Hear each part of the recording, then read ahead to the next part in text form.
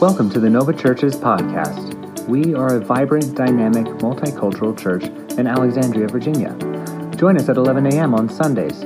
For more information, go to www.thenovachurch.com. We're excited to share this week's message with you. God bless.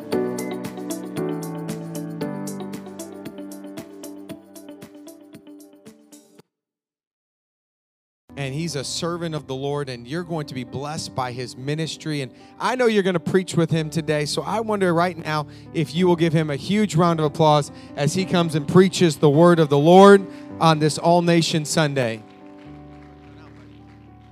Praise the Lord, every one of you. Amen. It's definitely good to be back in Nova. The setting's a little different. We're not in a comedy club. Amen. It's a little larger, and that's just God working.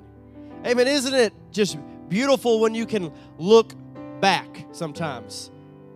Amen. I like to look back sometimes. I had a professor that said sometimes you need to smell the roses. And that's kind of what I'm going to be preaching about this morning. I'm going to talk about looking back, because sometimes we got to remember how good God is. We sometimes lose focus because a wave comes, because all of a sudden we had the faith to step out on the water, and the wave comes crashing in, and we lose our focus on Jesus. And we got to remember how good Jesus is to us. Amen. Amen. Love Pastor Worthington, Pastor Travis, and Sister Amber. Pastor Amber.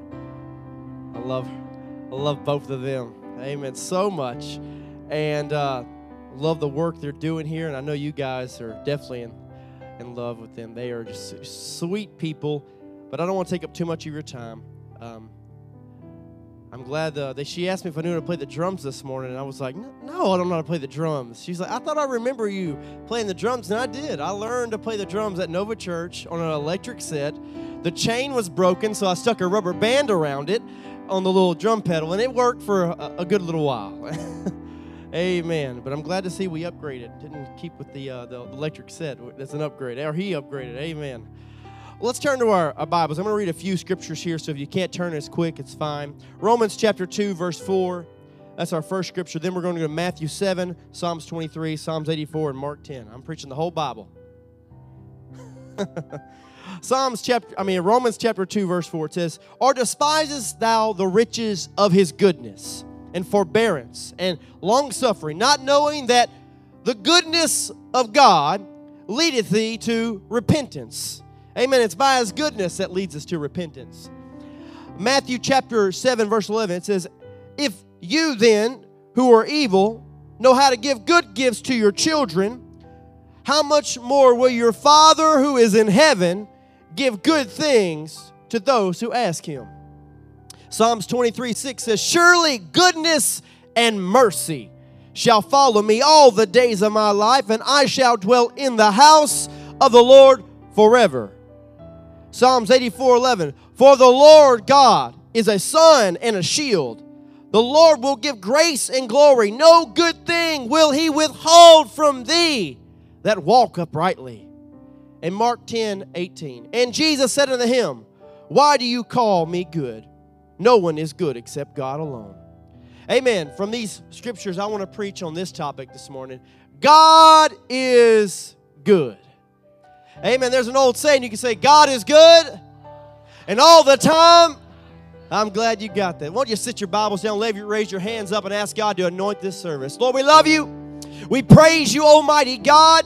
We ask you this morning, God, to let your power and your presence begin to flow into this house, God. Ministering to every heart, God, to every ear, God, Lord, to every person that is here today. God, help us to remember how good you are, Lord. Hallelujah, Lord. I thank you for your presence that's already here, God. The power that's already moving, God. I give you all the praise, God, this morning. In Jesus' name I pray. And everybody say, in Jesus' name. Amen. You may be seated. I'm telling you, God is good. And all the time. Well, we could probably do this all service. You know, I can remember growing up as a kid. I was born in Sulphur, Louisiana. Was raised from 5 to my adulthood in Texas, right there on the border of Cajun country. It's where everyone eats crawfish, and they do, all that kind of crazy stuff. Eat alligator and snake, and, we eat everything people don't want, we eat it. And I grew up there, and I can remember growing up as a kid, my mom was a woman of huge faith. She had lots and lots of faith, and my father was not in church, and he's still not in church. He doesn't attend church, and it's not something he's about. But I can remember hearing my brothers talk about my mom's faith, and she's still alive, so she still has faith. But there's 5 boys and 1 girl in my family. I'm the second middle child, so that means I'm even worse than the regular middle child. I'm the second one.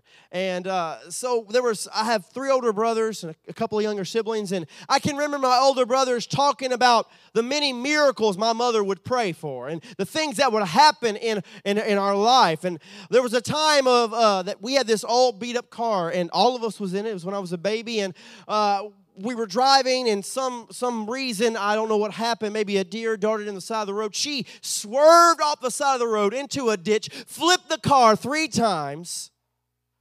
They crawled out of the car. It was upside down.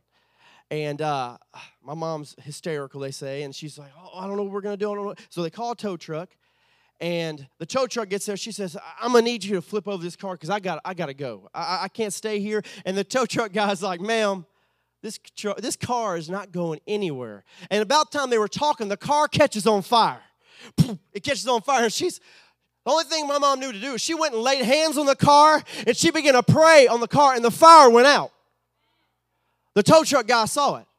The fire went out just like that. She began to pray in the name of Jesus. Nothing eloquent, nothing crazy. Just saying, God, I need this car. It's something I have to have. And she began to pray for that vehicle. The fire went out. She said, I need you to flip this car over and pull it out of the ditch. He said, he just looked at her like she was crazy, and she was, and crazy faith. And he flipped it over. She pulled it out. And I tell you, that car only had a dent about that side on the driver's side. And he said, he just said, there's no way you're going to be able to start it up. It's just not going to happen. She said, kids, get in the car. She loaded the kids in the car, hopped in the car, started right up, backed it out of the ditch, and drove on home. Now, some of you may look like I'm crazy, but that's a true story. It happened in my life. I'm telling you, no matter what you think your situation's like, God is that good. No matter how big of a hole you got yourself in, God is that good. He can take you out of the miry clay and put you on the rock to stay. You might say, Brother Miller, I just don't understand. Neither do I, but I trust Him. You don't have to understand. All you have to do is believe and trust Him. Amen.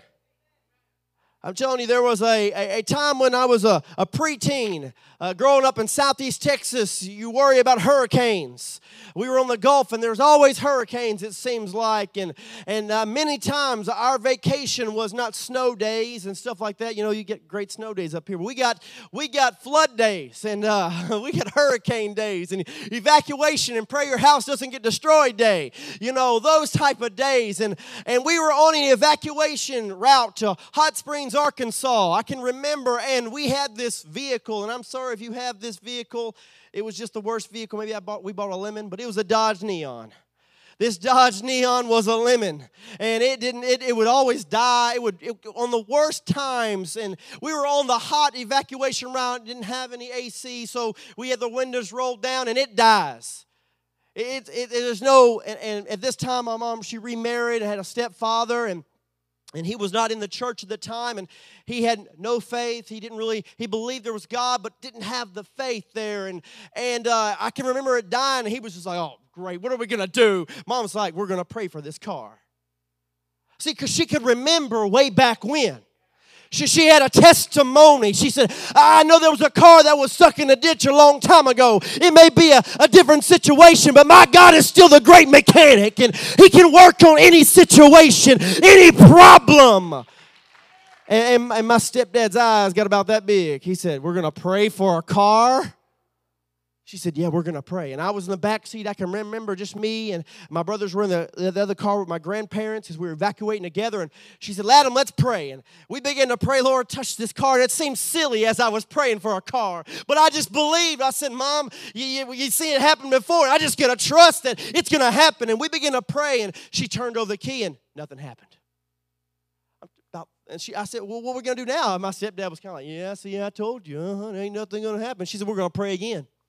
That was her. We're going to pray again. And we did. We prayed about 4 times for that car. And I think on the 5th time, as we began to pray, she turned it over. And all of a sudden, boom, it started right up. And then my mom was like, yeah, I told you. My God is that good.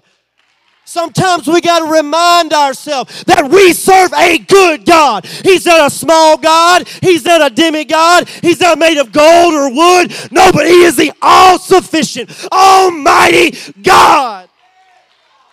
There is nothing my God cannot do. If you need a job, I'm going to tell you today, God can give you a job. If you need a financial blessing, I'm going to tell you today that Jesus Christ can give you a blessing. Hallelujah. Amen. So all those stories that happen, you get to that place and you're, when I was about 23, I was 23, I think, and I was working at this place called Pilgrim's Pride.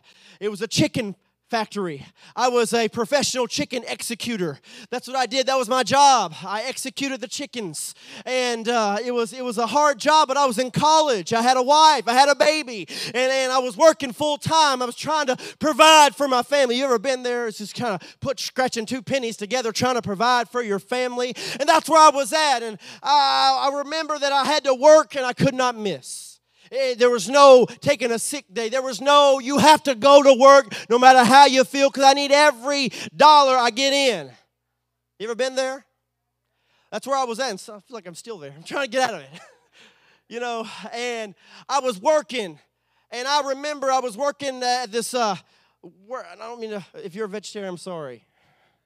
I was working with the chicken feet. And the chicken feet, they had this little machine that had like 2 pin rollers on it that would spin real fast and had thousands of spikes on them. And you would stick the chicken feet on it and it would take the skin away. Yeah, it sounds painful. Yeah. But they were dead. It's okay.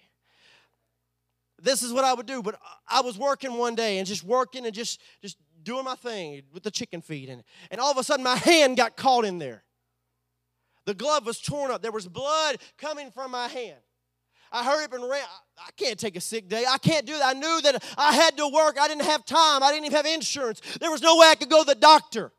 I remember getting over that sink, and I just began to close my hand real tight, and I just began to pray out loud in my job place. I didn't care because I was desperate for God to do something in my life. And I said, Lord, you see I can't miss a day. Lord, you see, God, I can't get sick. God, I just need you to heal my hand, God. And I began to remind God of what He did for my mother's vehicle. And I said, God, you've done it for my mom. It seems like time and time again, Lord, I've seen her faith work, God. But now I need a story of my own, Lord. I need you to heal this hand. And all of a sudden, I lifted my hand up. I washed it under the water, and there was cuts all on my glove. I pulled the glove off, and there was not a scar on my hand, no blood that whatsoever on my hand. Why did He do that? Because He is a good God. I didn't deserve a healing. I didn't deserve that, but that's how good our God.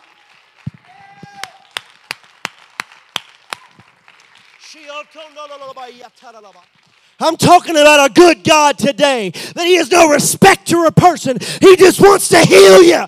He just wants to deliver you. He just wants to bless you.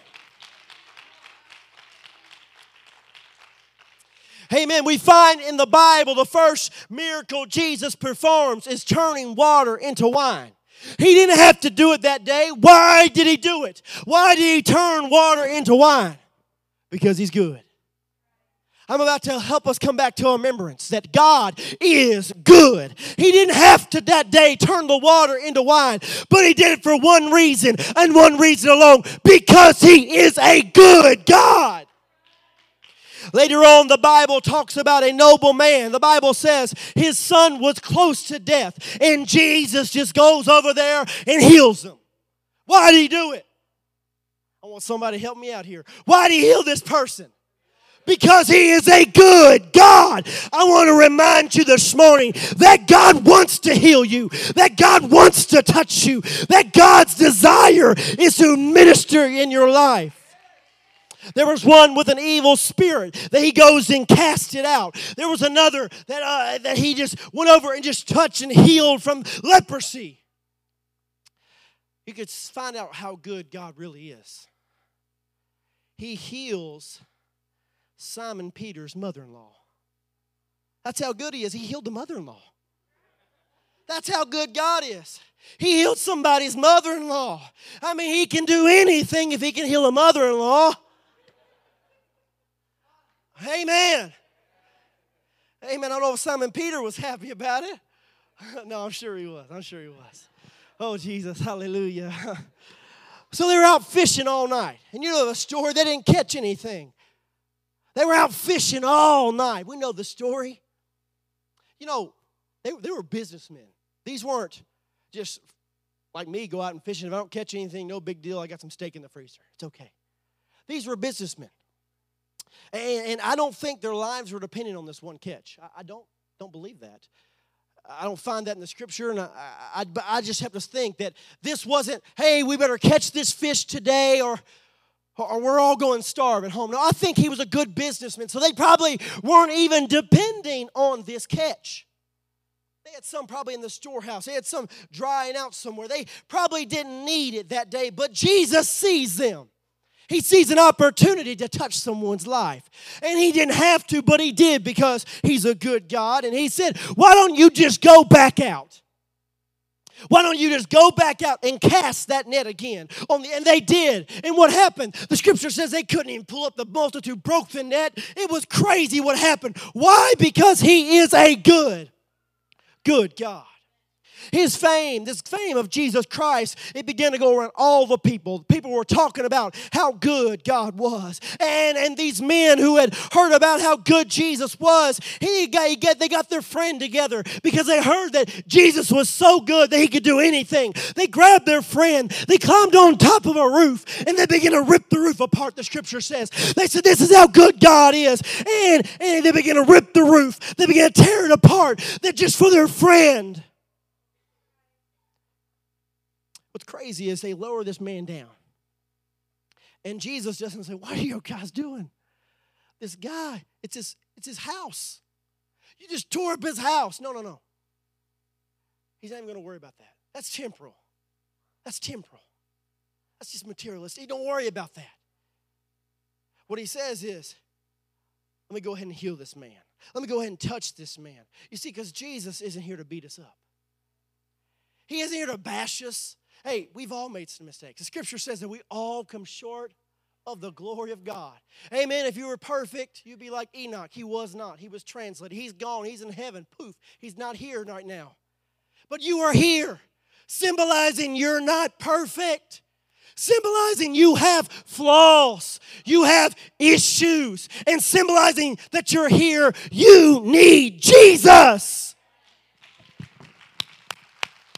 I'm glad we're all on the same page today because we need Jesus. I can't go a second. I can't go a minute. I can't go another hour or a day without Jesus. Amen. So you see this what happens, He rips this roof up. And they didn't care what the house looked like. They just knew that they had to get their friend to a good God. You see, a good friend won't let you just sit in the back and let you go through your trial and tribulation. But a good friend, when the service is moving, you can feel the power, and I can't stop praising Him and singing. They go get your hand even though you had a death in your family, even though you're going through a terrible situation right now, even though you have no money in the bank. They grab your hand anyway, and they say, let's just praise Him because He's a good God. Let's just praise Him because He's worthy. That's what a good friend grabs your hand and brings you down to an altar and lets you know that it's okay. There was a man in the Bible, the Scripture says he had a withered hand. He had a withered hand, and some scholars say it was because he was most likely a bricklayer, and that's probably where he got his injury at, working, and he was a bricklayer, and something happened to him, and all of a sudden his hand now is withered. It's deformed in some way. And Jesus sees him and says, stretch forth thine hand. If you had that hand tucked in the pocket, if that was my withered hand, my embarrassment, my shame, that's not the hand I'm going to reach for first. When I shake someone's hand, it's not the deformed hand. When I stretch forth my hand to somebody. But there was something this man knew about a good God. There was something he knew about Jesus Christ and how good he was. He stretched forth his problem. He made his problem known. This can be a hard thing in the church. Because when we come to the altar or we are at church, we try to put on the best. We try to put on the best suit and the best clothes. And I'm not bashing, no, that's great. We should look our best. But when it comes to a spiritual application, when we begin to talk to Abba Father, when we begin to talk to Jesus Christ, we don't need to try to offer the best. We need to say, God, here's the good, the bad, and the ugly. We need to say, God, here's my problem. I'm going to offer you my withered hand. And my problem seems deformed. It seems messed up. It seems distorted, God, but I hand it to you anyway. And the scripture says that in one moment, Jesus Christ doubled his power. He not only had one hand, but now he had two hands. He can now punch the devil twice as hard. He can now do something that's amazing. He had doubled his power in one moment. Think about what God would love to do in this place today. Well, how he would love to double some people's power. If you would just offer what you think is no good. What you say is broken. What you say is in shambles, is in pieces, is withered, is distorted. If you would just offer the real you.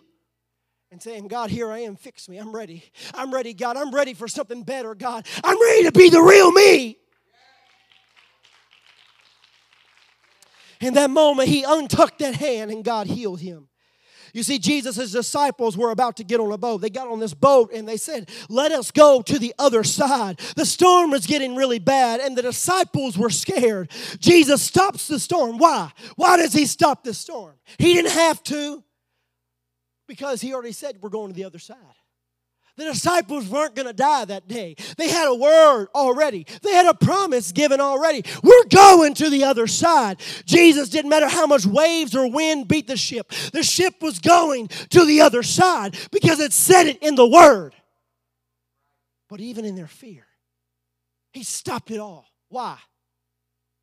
Because he's a good God. He didn't have to stop in the middle of the storm. The promise, the word was already there. But that's how good God is. He gives us a word and says you're going to make it. And then when we get through the storm and it's getting real rough, even though he said we're going to make it, he will give us peace. He will give us comfort in the midst of the storm when he's already given us an assured word.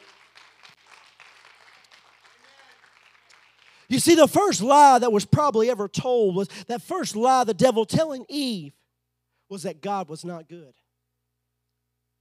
It was that he's not good.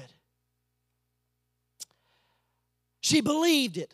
And then Adam and they both ate of this fruit and they were cast out. People say, well, if God was really good, then wouldn't he just restore them where they were at? Or why wouldn't he just do that? I want to tell you, I think God would do that if he was an average God. If he was an ordinary God, God would probably do that. Because doing that would just put them back into innocence. And innocence mean not guilty. But we serve a God who is a good God. When Jesus came on the scene, he says, I'm not only going to make them innocent, but I'm going to make them righteous.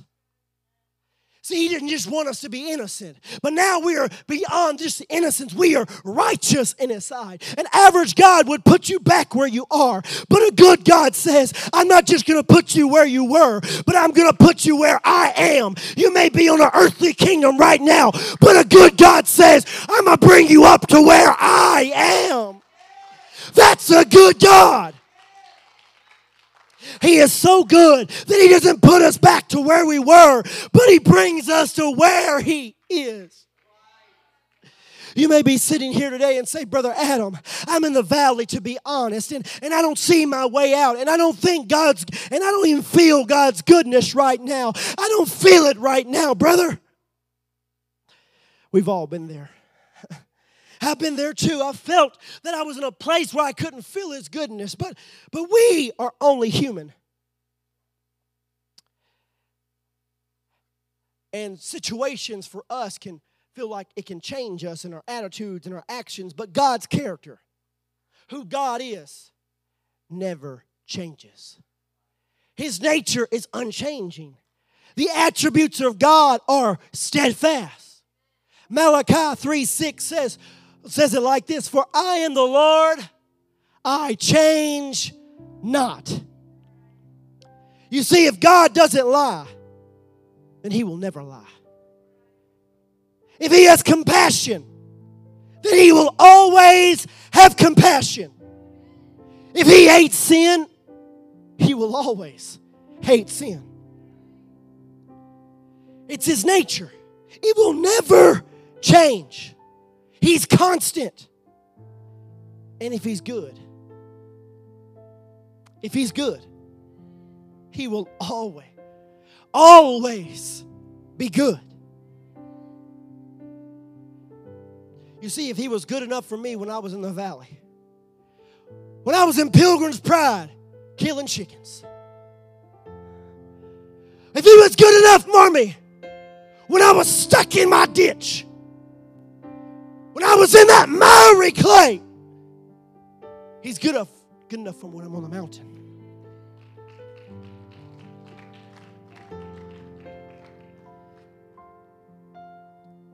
Hallelujah. Hallelujah. I want you to just close your eyes for a moment. I want you to reflect on some goodness of Jesus. Come on, just close those eyes for me. I want you to kind of smell the roses. Come on, there's a miracle you can recollect. There's something you can bring back to your remembrance. Oh, Moses was talking to Joshua, and after they fought the Amalekites, and says, put this in a book of remembrance. He tells them this story, this event, what happened, put it in a book of remembrance. I want to encourage you. Pastor talked about his prayer journal that he has. Maybe you need to entitle my miracle journal, or a book of remembrance of what God brought you through, and just jot it down. A book that has those amazing events that took place. From it's when He healed my ankle, Brother Tim. Oh, he touched my financial situation. Hallelujah. Oh, Jesus.